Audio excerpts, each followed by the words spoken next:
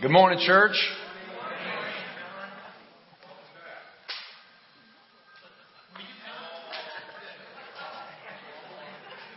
I want to know who that is.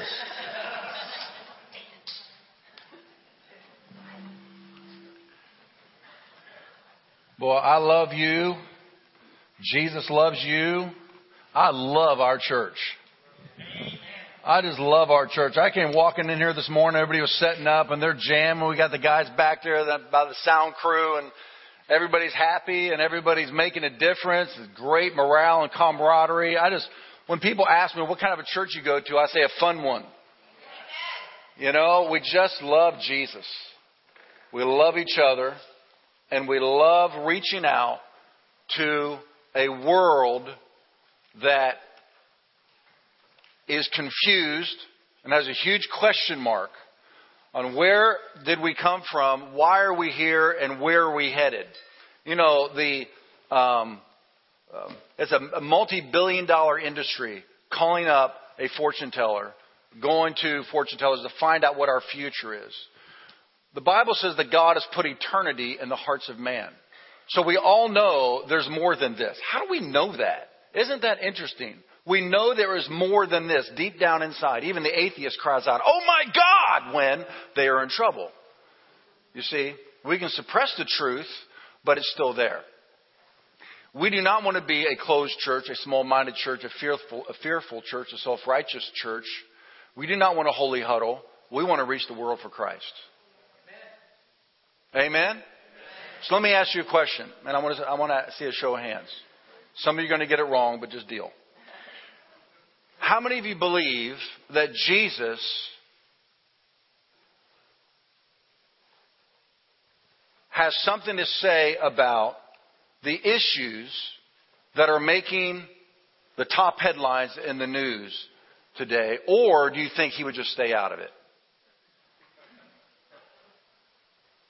It's a sincere question because we got to check ourselves. We got to know where we're at.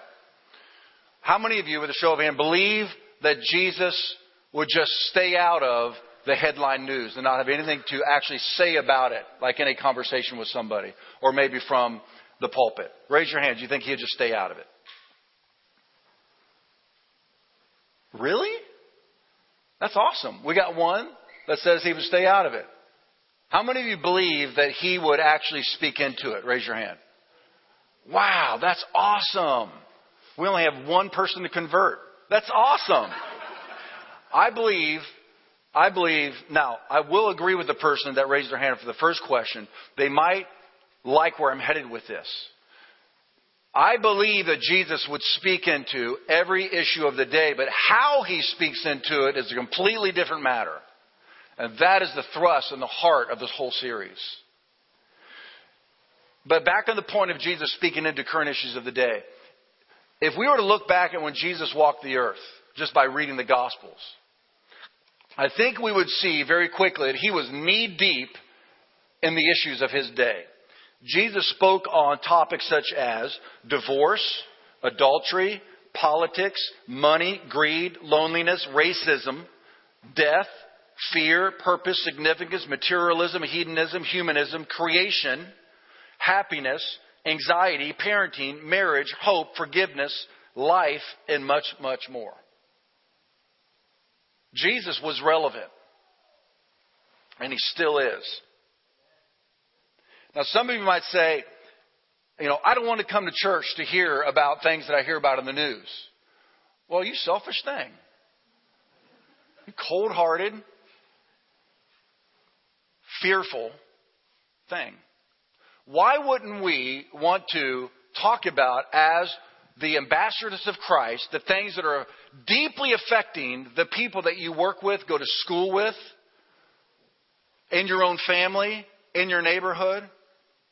Why would we not want to talk about these things, get Jesus' perspective and heart on them so that we can communicate effectively to a lost and dying world? Do you know that your assignment is... I want you to see this. Put up my assignment on here. There's a couple slides. My assignment. I'm going to wait for them to get this up. Say this out loud. My assignment from heaven Say it again. My assignment from heaven. Do you know our destiny is to go to heaven? When people talk about what is your destiny, well, it's to go to heaven. What is your assignment is a very specific answer. What is my assignment? You know what your assignment is as a follower of Jesus Christ in the earth? I'm going to give it to you. Ready? To represent Jesus to the world.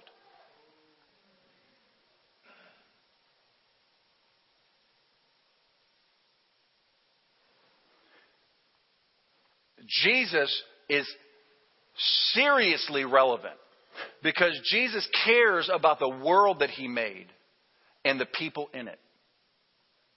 You know the Bible says that God so loved the church that He gave His only begotten Son for it?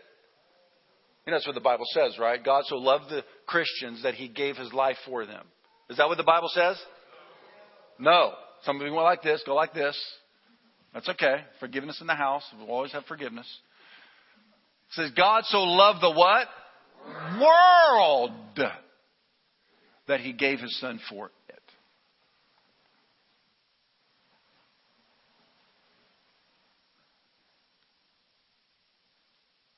You see Jesus interacting with individuals when He was in the earth that are all over the philosophical and religious map. People that were so far from God that the religious world wanted nothing to do with them. In fact, if their clothes brushed up against them, they would burn their clothes and go take a shower.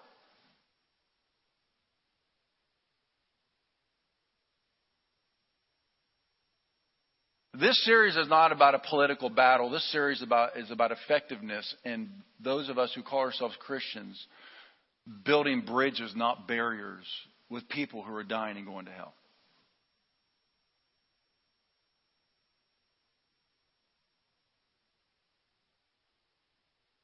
I don't think a picket line is going to save anybody.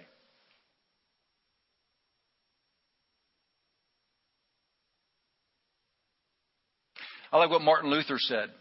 You guys know who Martin Luther was? Because of him, we are Protestants. Protested against salvation by works. His was salvation by grace. He was a Catholic monk who used to whip and beat himself to relieve the guilt and do penance so that he could feel right in God's presence. And then he read the Bible one day and found where it said that salvation is a free gift. So he went to the church leaders and said, hey, look what I found. And so they tried to kill him. And so he started the Protestant Revolution, and he said this: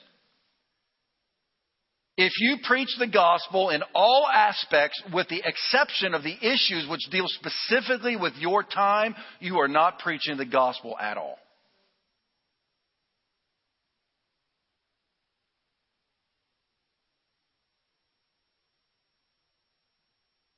Jesus brings real solution to real problems for real people in a real world.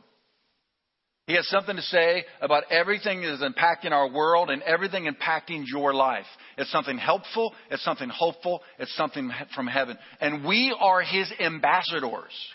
We are His spokespeople now. Wherever you go, whatever your circle of influence is, you have your own little oikos, your own little circle of friends and relatives and people you connect with and nobody else does. And you are Jesus to them. And here's the goal. Here is the big fat goal for the church. Let's say this is the world here. So here's the world of evolutionists and homosexuals and the greedy and God haters and, you just make the list. Just the people who are lost and not knowing what life is about. Why are we here? Where did we come from? Where are we going? And then there's the body of Christ right there. There you are. Just look around. Just look around for a second. Okay, there you are. There's the church. That's the church. And here I am, lost, like I used to be before I was part of the church. Thank God, the person who bridged me from my emptiness to my spiritual purposefulness in Christ did not stand with a picket sign calling me a sinner. That would not have attracted me. That would not have attracted me to Jesus. You know, winning the truth battle, you may win the truth battle, but you've lost a soul. How do I get from here? How do I get from me to you? There's a huge gulf between the world and the church. And this is the big point of this whole motivation of this series, is talking primarily to the church. The one I'm responsible to lead. Talking to the church. To not build barriers, but bridges. How am I going to get from me to you? I can't jump this. Maybe when I was younger. But right now, I can't jump this. I would hurt myself. There's no way for me. How am I going to get from me to you? It's going to take people. Who's going to help me get from here to there? I'm wanting it. I'm wanting it. I just don't know how I'm going to get there. Is anybody going to help me? Anybody going to help me get over to the church? Okay. Name calling's not going to help. Picket signs aren't going to help. It's going to be people. That's the only way for me to get from me to you is people. The church is supposed to be building bridges, not barriers. Woo! Hey! And that's the purpose of the series.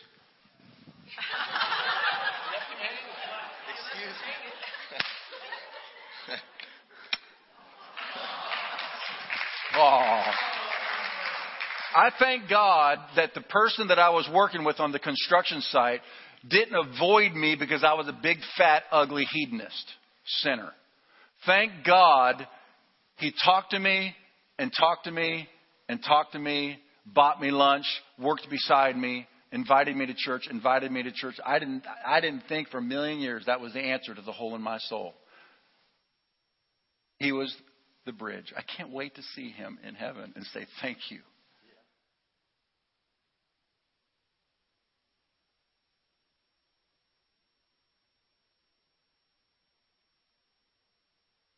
Okay, you get a kiss too.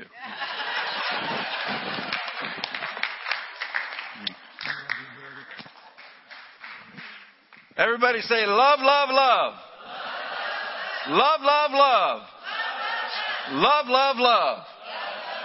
Okay, that is our mantra for this series. Let's do it again. Love, love, love. Love, love, love. Love, love, love. All right. 10 will work. 10 loves. He just wanted to one-up everybody. Be more like Jesus than the rest of us. So on these issues we're going to talk about, we need 4 things. We need clarity. So I'm not going to pull any punches on the truth. We need clarity on these issues. We can't be confused.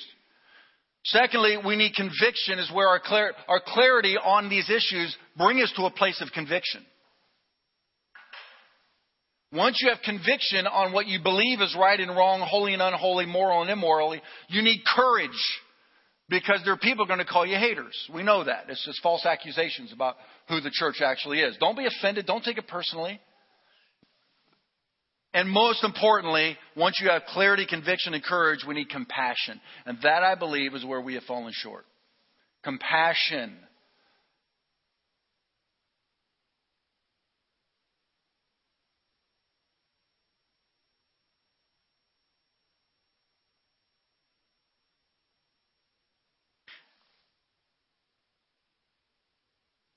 So today I want to begin with what I believe is one of the issues that are dividing our nation more than any other. And certainly creating havoc in our relationship between the church and the world. And that is the Supreme Court's decision on gay marriage. I want to talk about these issues that divide so that we can be healers and not hurters. So that we can learn this is what we should be thinking, how can we bridge the gulf that has just been made wider? I don't like the decision any more than Jesus does. It's immoral, biblically. There's no question about that. But we can live in fear self-righteousness, anger, and we can separate ourselves further and further to protect ourselves and our children from this big, bad, ugly world. For me personally, this may not be you, but I'm going to tell you where I'm at. The farther our world moves toward immorality, the more I want to jump right smack in the middle of it and save some souls. And I want my children smack in the middle of it too. And I want us to make a difference. I want us to be the salt and light, not of the church. I want us to be the salt and the light of the world. And you can't season something you're not touching. A flashlight, I was looking for Oreo's ball last night because he always leaves it out in the yard and it's dark and we got a big property. So I'm always out there looking for the tennis ball at night because he wants to play after it gets dark. And so I have to get my phone out with a flashlight and I'm looking for that ball because I'm in the dark. In the daytime, I can stand on my porch and see the ball. I don't need a light. There's no need for your light unless it's in a dark place. Among people who don't believe the way you believe.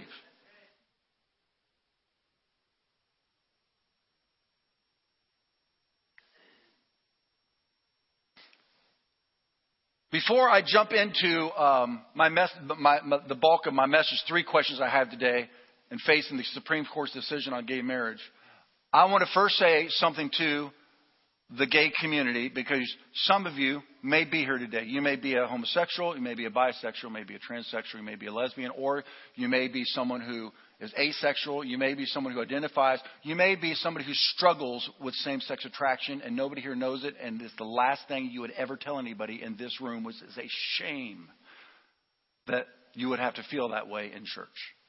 It's the way the alcoholics felt in the early part of the 19th century, which is why AA had to be started by 2 Christians outside the church building because the church thought alcoholism was the worst sin on the planet. So alcoholics did not feel loved and welcomed, so they started AA outside of the church. I believe that's where we are right now with the homosexual community. It's a tough one. I understand that. But if we're going to be Jesus, we better learn how to be Jesus right now in this situation. So I want to say to anybody here that is either part of that community or you struggle with same-sex attraction, I want to apologize to you on the behalf of the church. I want to ask you to forgive us for making you feel bad about yourself as a human being and feeling rejected by us. Jesus loves you. This church loves you, and I love you. Having said that, there's 3 questions I want to ask to respond to the Supreme Court's decision. Number 1, what would Jesus say to the Supreme Court? This is the clarity issue. I think he would just say, you guys got it wrong. Some people say, well, Jesus never taught on homosexuality. Well, he did by teaching on God's plan for the family. Look at what Jesus said. From the beginning of creation, not evolution, from the beginning of creation, God made them male and female. So if you get a box, if I had a little drawing board here, you have a box, and you put in here male, female.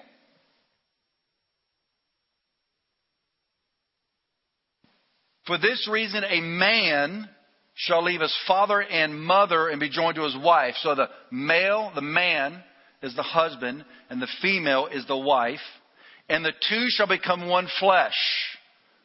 So now he's talking about sex. I love that part of it.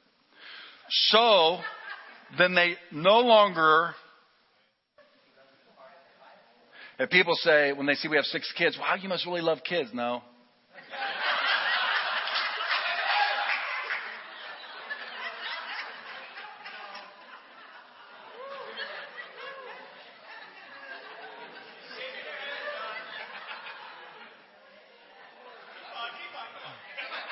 I didn't even figure it out until like the 4th kid, and I was like, wait, God tricked us. He loves grandchildren. I like what Hope's dad said when she was afraid to call him up after the 4th child. If she was pregnant with the 4th child, she didn't even want to call her dad. Didn't call him till like 4 months into her pregnancy and told him, and there was just total silence on the phone. Good old boy from Louisiana. Finally he says, y'all need a TV? He goes, I'll buy you a TV. Y'all need something else to do. So they no longer are two, but one flesh. Therefore, what God has joined together, let not man separate. Why is Jesus saying that the box is man, woman, husband, wife, sex, children? Why? Is it because he hates homosexuals? No. Anything outside the box, not just homosexuality, but anything outside the box brings pain and destruction and death and sorrow. It's called sin. That's why. This is not our take, it's Jesus' take. And He's not going to change with society or with the Supreme Court because He's Jesus. His nature and what He knows is healthy and whole for His human race is where He's going to stay. No matter how far society moves over this direction, Jesus is not intimidated and He's not going to be lured over here. Jesus is Jesus and He is God and He is whole and He is healthy and He is right. So this is plain and simple. And the battle for this law will go on for years, just like the abortion law that was passed 52 years ago that we have been wanting to overturn forever has not. And I don't know what's going to happen with this one. But in the meantime, which is my point again, is what do we want to camp on in the meantime? And I believe it is what Jesus would say to the church. That's my second question. What would Jesus say to the church about the Supreme Court's decision? I believe Jesus cares much more about how the church behaves than the actual law itself. I believe He would say that we need to do a better job of relating to and reaching the gay community, building that bridge. So I think there's three things He would say to the church. Number one, stop judging. If that guy on the construction site was judging me, do you think I'd ever want to hang out with him? Nobody likes being judged. And who are we to judge anybody anyway? Seriously, we were on our way to hell, and now we're going to judge people because we were saved by grace? Judging does not belong in the body of Christ. There's one judge, and He's on the throne in heaven, and it ain't you.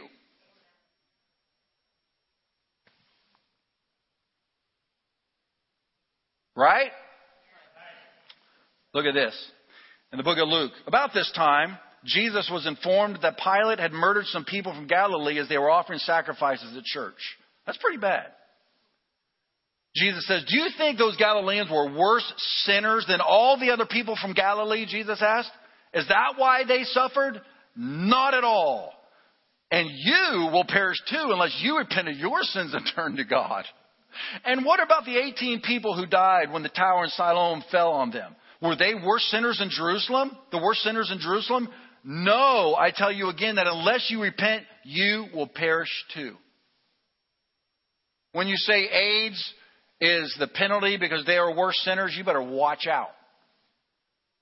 Do not judge lest you be judged. So the way you judge others will be coming back on you. Some say, yeah, but the Bible says the homosexual will not inherit the kingdom of God. Well, let's look at that passage in context. Why don't we this morning, church? 1 Corinthians 9. Don't you realize that those who do wrong will not inherit the kingdom of God? Oops. We haven't got to the homosexual part yet. We're just on the those who do wrong part. It's in the same breath, the same scripture, the same part of the Bible that we pull out the homosexual part. Those who do wrong. Okay, anybody who's ever done wrong, raise your hand. Oh, sorry, you're not going to make it into the kingdom of God.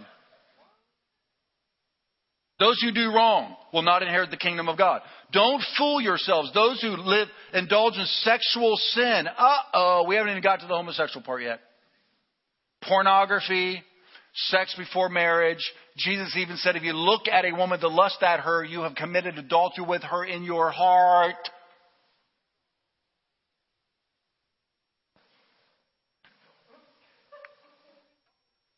You got it? Oh, no, I'm going to drill down just a little bit more, Madhu.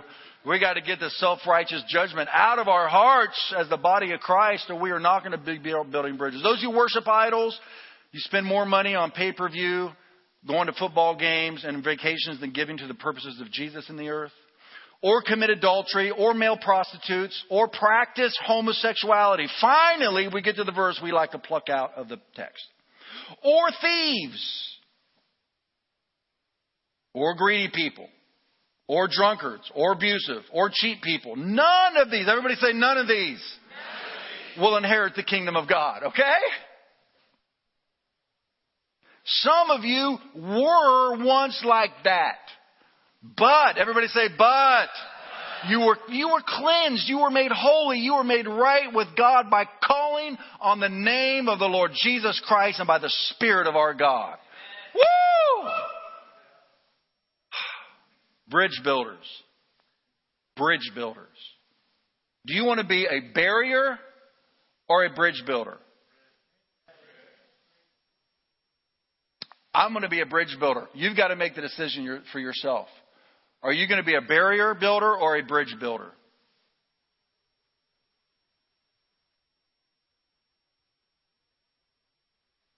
I know that this group is fighting more vehemently and ferociously for their rights and creating havoc for the church and for Christians in this nation. I know that. But fighting back isn't going to lead any of them to Christ. My wife was arrested for peaceful protests against an abortion clinic when she was in her young 20s.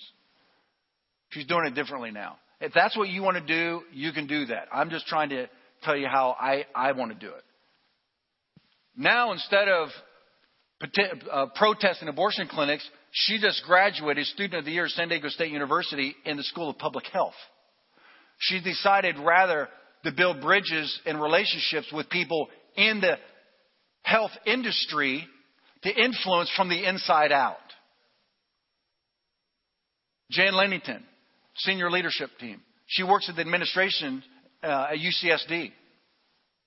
We were on the phone yesterday praying about her boss and the people that she works with at UCSD, one of the intellectual epicenters on the planet that's got a snake path with a forked tongue coming out of it, heading to the library, which is built like the tree of the knowledge of good and evil. I mean, you would think it was a joke out of a comic book if you didn't see it yourself. I had to go down there and walk the path to actually see it myself. She works right up inside the belly of the beast. She works right in there with the people that think completely opposite that she does and thinks that she's a simpleton. That's what she said. They make you feel like a fool for believing in Adam and Eve and the snake and Jesus and the cross. And so we're praying about her being the salt and light, gentle as a dove, wise as a serpent, how to influence, how to be a bridge builder. Could you imagine then if they look outside of her window, her boss and her look outside the window and see Christians picketing down there with signs, God hates fags and, intellectualism is the biggest sin of, and I mean, could you imagine? And her boss looking at her saying, are those your peeps? Wouldn't it be horrible for her to say, yeah, and they actually go to my church. Would you like to visit?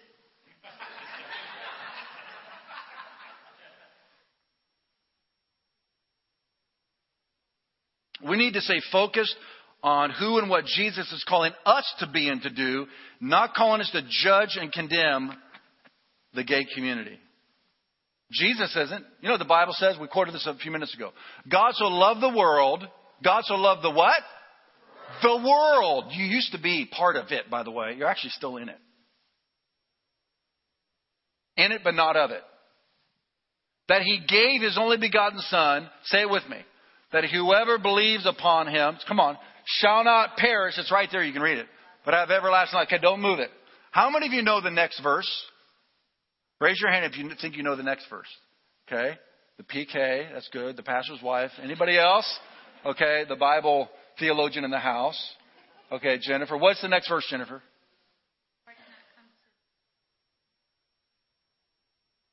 Boom. Let's read it together. For God did not, read it out loud. For God did not send His Son into the world to condemn the world, but that the world through Him might be saved. And He didn't send His church to do it because He didn't do it. He didn't send His church to condemn the world, as though that was our assignment. His assignment was that the world would be saved through Him, but He's not here anymore. So now the church is my spokespeople. And my assignment to you is to judge and condemn and tell people what is right and wrong, holy and unholy. The Bible says that the pastors are to teach the body of Christ what is right and wrong, holy and unholy, moral and immoral. It didn't say to tell the world. It will be important to tell the world when they want to have a conversation with you so the Holy Spirit can convict their heart. But I don't think shouting that from the rooftops is what Jesus intended for us. We're not called to tell non-Christians to live like Christians, but rather to come to Christ.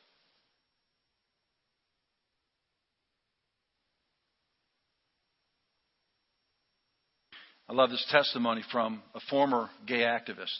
Listen to this. Jeremy Bishop was a gay activist, and he writes in his testimony, I spent 14 years of my life justifying being gay and distorting God's word.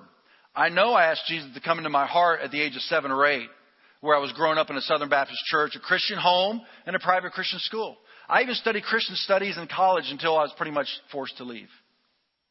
But I was battling this temptation toward homosexuality that I was taught was wrong. I struggled to reconcile being a Christian with having same-sex attraction. I cried so many nights praying that God would change me. I would say, don't let me be attracted to what I am attracted to. I finally just gave up. Instead of seeing the temptation for what it was, a temptation, a distortion of truth, I set out to convince myself and everyone around me it was acceptable in God's eyes. I found a job in Atlanta, became part of the city's gay community. Eventually, I became a gay rights activist and the president of the board of Atlanta Pride Committee. I still considered myself Christian during that period. I wrongly argued that the interpretations of the Bible stand against homosexuality weren't in proper context. I would say, those scriptures aren't in proper context. And I would search out churches and books to support my view. I was in a relationship with a man for 10 years. We were committed to each other. We were even planning on getting married in Vermont. The truth is, it was a really dark time. I was bitter and jaded about everything. I was so angry at the church and church people in general that it took the possibility of joy and tenderness completely out of me. I praised the Lord for His mercy and grace in bringing me back to Him. Eventually, my partner and I decided to settle down in Greensville, South Carolina, where we had relatives. It was my personal trainer, Eric. Love your evangelism in the gym. Bridge builder. It was my personal trainer who invited me to his church, and we felt welcomed by everyone around us, even with an uncondoned lifestyle. Jesus changed our perspective forever during a message on sexual purity, which is what the message is. It's not about homosexuality. It's about sexual purity, which that is a part of that message to all of us. The pastor said homosexuality is not God's best for your life. Every time I heard a preacher teach on homosexuality, it was condemning, harsh, and a defeating sermon. I would walk away feeling judged, struggling with the issue, and no real way to take a next step. But this time, my heart heard the truth and was encouraged. God had something better for me. Right then, my partner and I walked up front and said, we have to change. We ended our relationship that day, and since then, we have both lived sexually pure. The pastor and staff welcomed us with Christian love, care, and concern without judgment, and they supported us as we pursued God's perfect plan. I am now regularly attending home groups and serve on the care team. Being involved in serving others has allowed me to reach out to some friends and family about this issue and change their perspectives as well. But I lost a lot of friends, straight and gay, when I made my decision to follow Christ and live a sexually pure life. We all have our own predisposition to sin, and I don't consider mine to be any different than anyone else's. I don't carry shame or stigma to it. I wrestle with the desire, but I don't act on it. By leaning on Christ, I have all the power I need to overcome the temptation. I believe God can change my desires that I'm attracted to a woman and able to enjoy sex in marriage. But if that doesn't happen, I'm okay with that too. If that's God's will for my life. Jesus is now leading me in my daily life. And the peace and joy that has come from this change is something I could never have imagined. It's amazing to see what happens when you take God at His word and go all in. I praise the Lord for His mercy and grace in bringing me back to Him. What a great testimony, huh?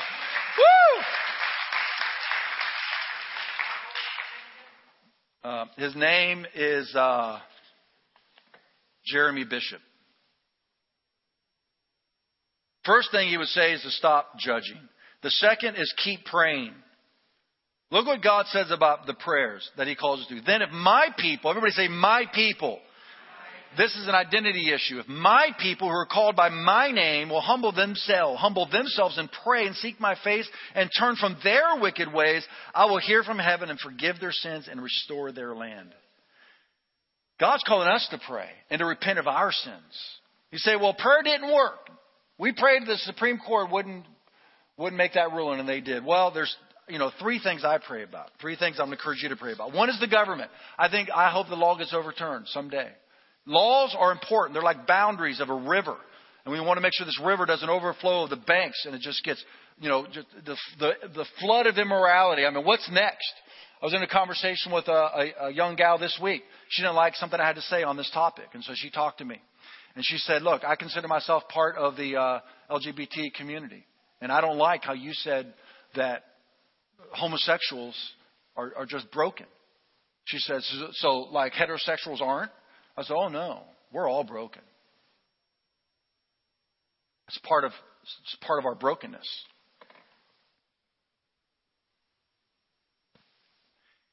We had a respectful, honoring, we didn't see things the same way conversation for about 20 minutes. Tears in my eyes, tears in her eyes, from the gut honest.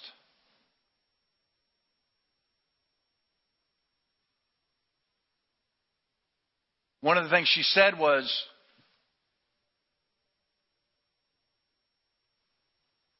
that I believe this is right. I can feel what more immorality and morality is, and this feels right to me. So there's three arguments. One, I was born this way. Two, I feel that it's right. And three is tolerance. The first one, I was born this way, that doesn't make it right. I was born to want to have sexual relations with other women besides my wife. I don't know who they are. I have not been talking to any of them. I don't Facebook them. But every once in a while, a desire in my heart when I see another pretty woman is there. It's so fleeting. I mean, it's just like so fleeting, because then I just look at my wife again and I'm just all enraptured all over again. But because I have the desire to be unfaithful at times, doesn't mean that that's right. I was born with this sexual drive and this lust, right? So as she and I were talking about it, she goes, well, I know this is right. I say, really? So what about the guy who likes little boys? Please let me get honest here. What about, bestiality? What about these other weird desires that people have? The things she said, oh no, but that's immoral. And I said, wait. You can't decide that your passions are normal and theirs are abnormal, yours are moral and theirs are immoral. The only Geiger counter, the only axis, the only crosshairs, the only place that we can honestly find out what is holy and unholy, moral and immoral, is from God's perspective. And the Word of God says, between a man and a woman only. You can't just go by your feelings. This generation runs by their feelings. The right and wrong is based on how you feel. And it's a train wreck. So it's not by how you're born. It's not by how you feel. And tolerance, what you mean by that, if you're here today and you are on that side of the fence. By tolerance, you mean I need to agree with you. And if I don't, you're going to call me a hater. That's not very tolerant.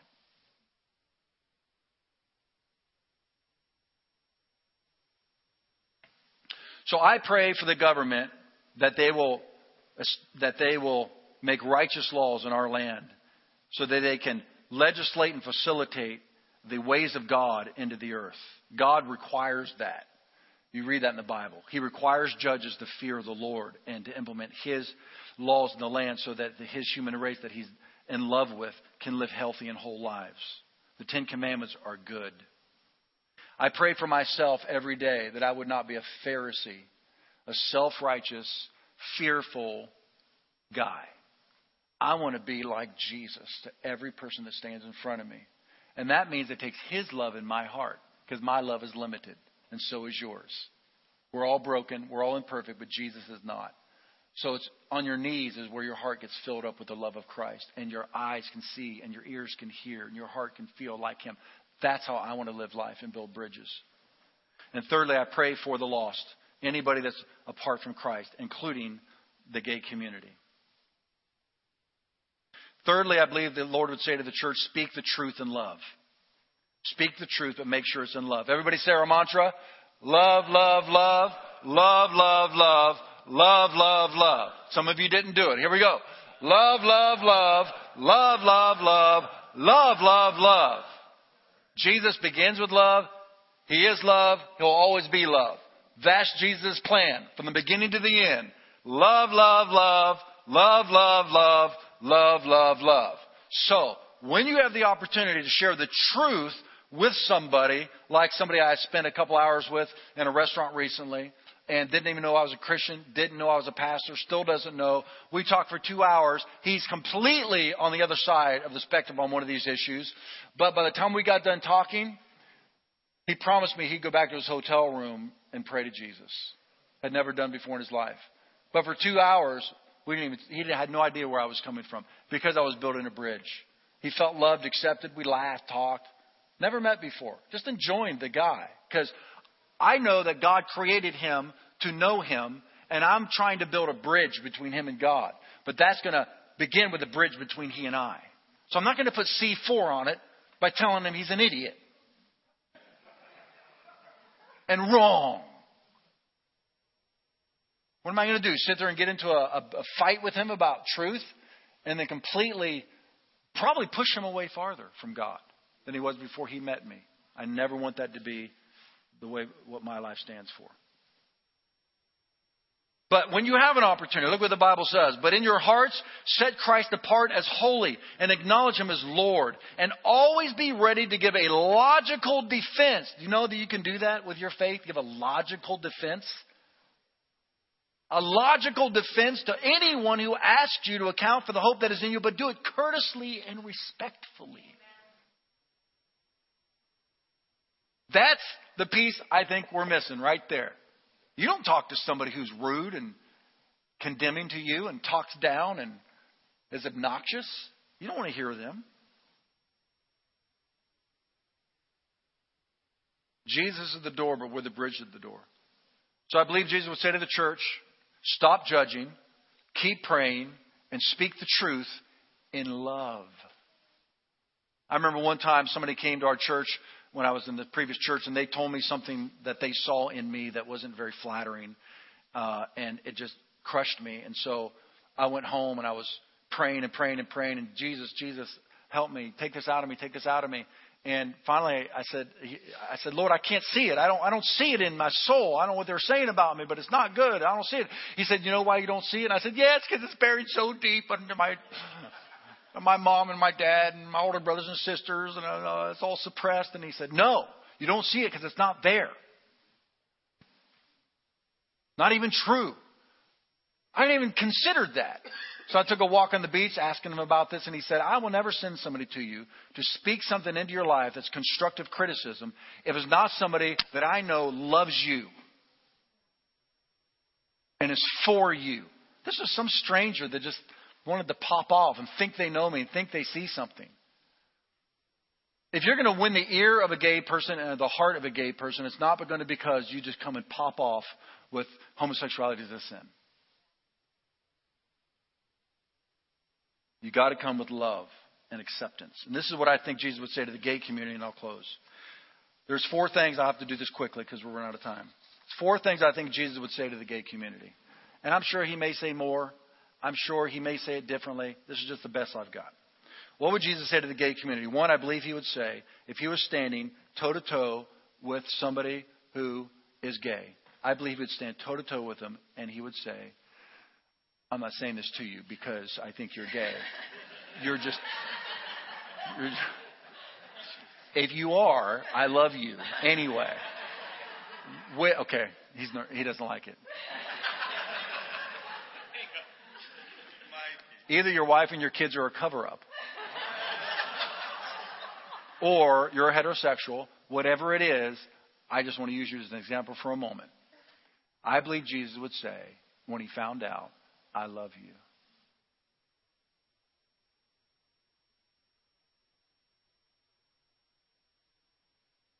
That you just melt. Love melts you. All the defenses come down.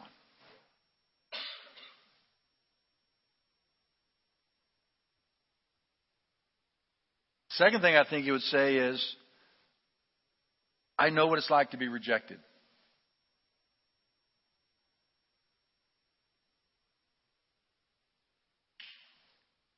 How many of you have ever been rejected before? Just raise your hand. Just rejected by, look at all these hands. How's that feel? Does that feel good? Rejected by a boy, a girl, a husband, a wife. Rejected by a school you apply for, a job. Rejected by your mom, your dad. Rejected by your social circle, being bullied online. How about being rejected by the majority of society?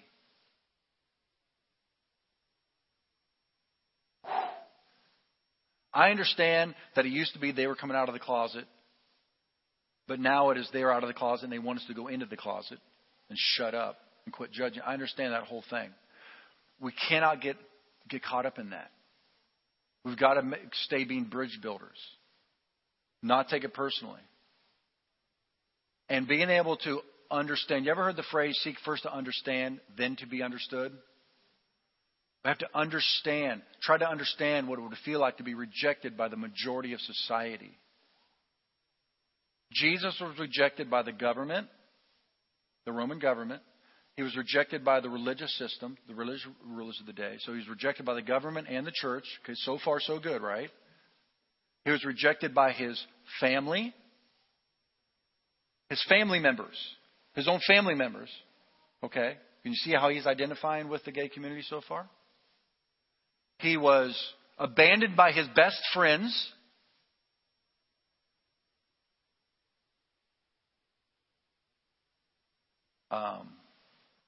And they killed him.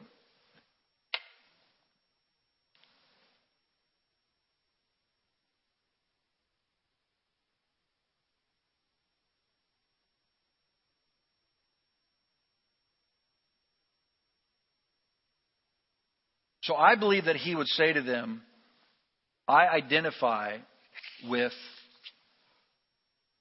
your feeling rejected because I was rejected too. So, okay, can you see the bridge being built here? He's standing in front of a person in the gay community, and I love you. I understand what it feels like to be rejected by the people that are closest to you and all of society.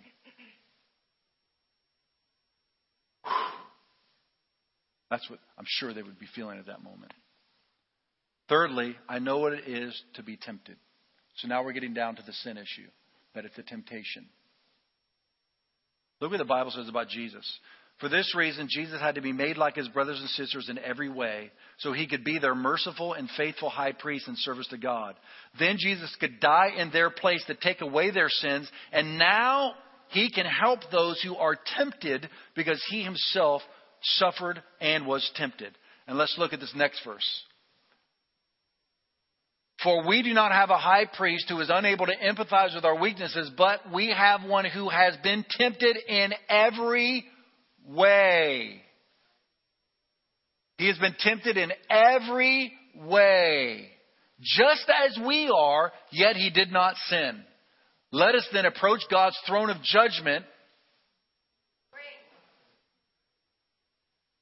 Let us then approach God's throne of grace with confidence so that we may receive mercy and find grace to help us in our time of need. And I would hope that the homosexual community could read this and say, therefore, let us go to church and the church of grace that we may find mercy and grace to help us in our time of need.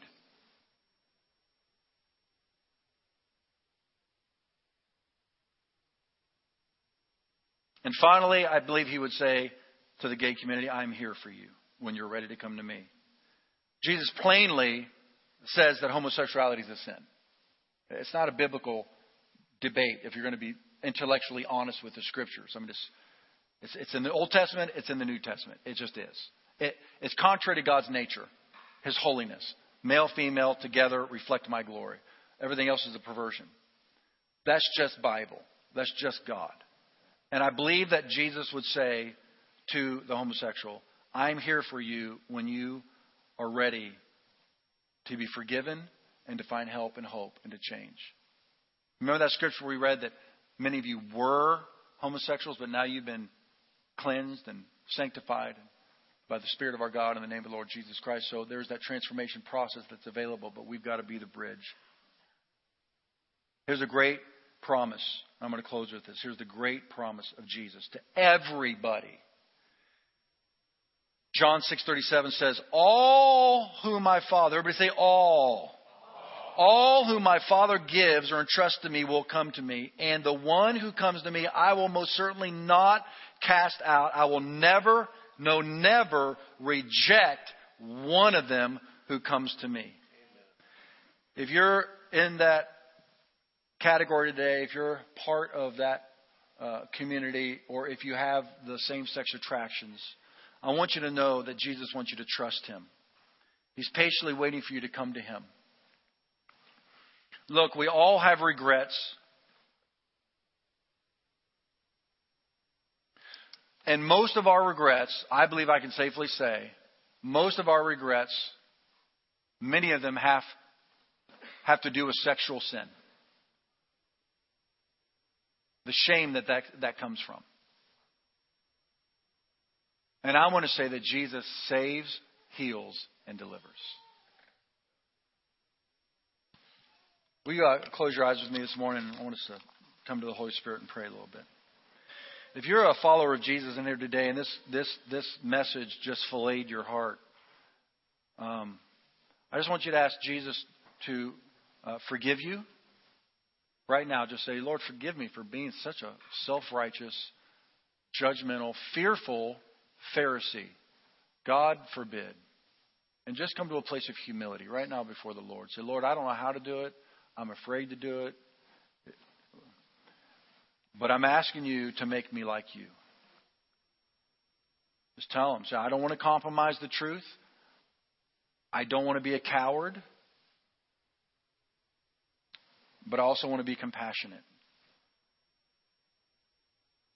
Now, if you're praying this prayer right now as a follower of Jesus, I'm going to tell you what He's going to do. He's going to send some individuals across your path. And you're going to have an opportunity to be a bridge builder. Don't be afraid. Don't be intimidated. Ask Him to change your heart right now, church. Come on. This is a holy moment. The work of the Holy Spirit. Ask Him to change your heart. And pray the bold prayer and say, Lord, give me an opportunity to share the love of Jesus with somebody in the gay community.